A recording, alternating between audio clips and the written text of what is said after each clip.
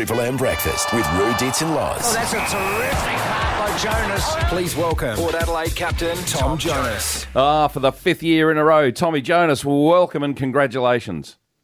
Cheers, gents. Thank you very much for having me and getting around me for another year. Never in doubt, was it, mate? Never in doubt at all. Yeah, what was that room you were running the... Exactly. Yeah, Robert from Alberton has got some information. He says, I have a fair bit to do with the Port Adelaide Football Club. I know people there. Tom Jonas will not be captain in season 2023. Oh, don't say that. Don't say that. I told Dits, do not do that. They'd be mad if they chose anyone else. You're clearly the best captain down there, Tommy, and from the bottom of my heart, you deserve it, mate. All the best. Nah, thanks, boys. We're pretty flush with good leadership down there. So I'm just privileged to be leading the boys again, and hopefully we bounce back in 23 and do a little bit better. Now, was it a big decision, Tommy, or did you know that you wanted to stay on? Did you have to think about it? Oh, look, for me, it was a no-brainer to get the opportunity to lead the club for another year. You don't often get opportunities and sort of that within your peers and your playing group and the club. So I'm very appreciative of the faith they've shown in me, all the boys, Kenny, Chief, the board. So pumped to lead the club for another year. Who's that you got chatting to us in the background? Is that there? Charlie Dixon? Matilda's here getting her shoes on and going on a bit. How old's Matilda now? Oh. Nah, she's 2, but she's pretending to be a baby. So. Oh, okay. Yeah. We saw Jason Horne-Francis on the news services last night talking and spoke really well, actually. How's he travelling?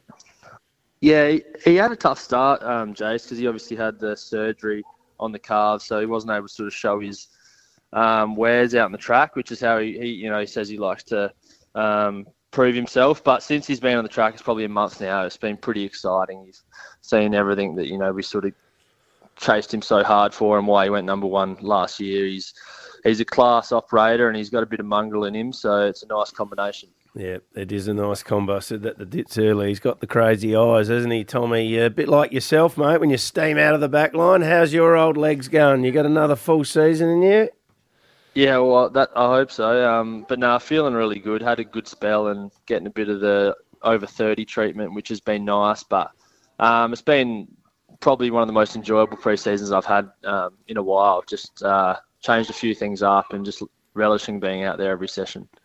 One query over the last 12 months or so has been a tool back in defence to help you blokes out, yourself and Tommy Cleary and those. Any of the young lads, there are a couple of tools in the squad that have been a bit younger. Is anyone emerging? Is anyone coming through that you can see taking that role? Yeah, I think probably down the track a little bit this year, we'll probably make do with a similar sort of lineup rolling through those sort of 10 or 11 blokes that have played in the past. But there's always a couple of smokies, and in terms of the future in great hands. There's Jake Piscini's coming back from his ACL, and he was playing really good footy before that happened. He probably would have got picked the week he did it. How tall's he? He's probably 193 and 194. And then there's a young fella we picked up out of Noarlunga, Kyle Marshall. He's obviously only 18, but he's been really impressive so far this pre-season. We asked Tex this question a couple of weeks ago about the Crows. Who's the most exciting youngster that's might be a surprise selection in round 1? Have you got one at Port Adelaide? There's anything surprising you or might not get round 1? Yeah, I mean, obviously, like a Horne-Francis is a bit probably a shoe-in, provided he's fit. But someone like Frankie Evans that's come over from Geelong, he's got a great work rate. He's got high footy IQ, and he's fitted in really nicely to sort of our half-forward line. So someone like that might be worth keeping an eye on. What about the lad that we didn't get to see anything of, Josh Sin?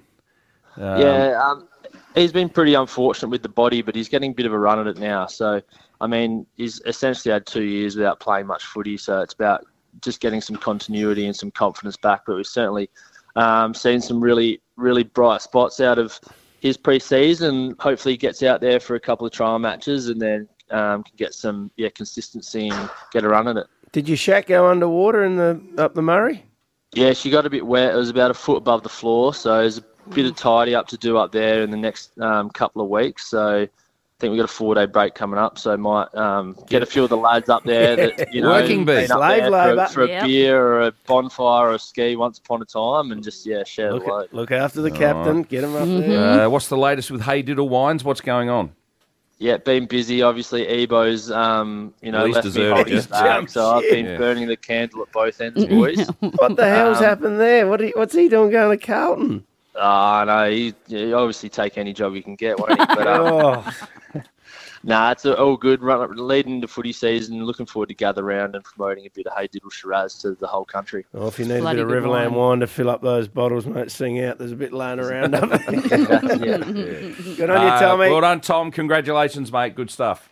Cheers, boys. Catch you There later. he is. See ya. Tom Jonas, still the captain of Port Adelaide, which is great news.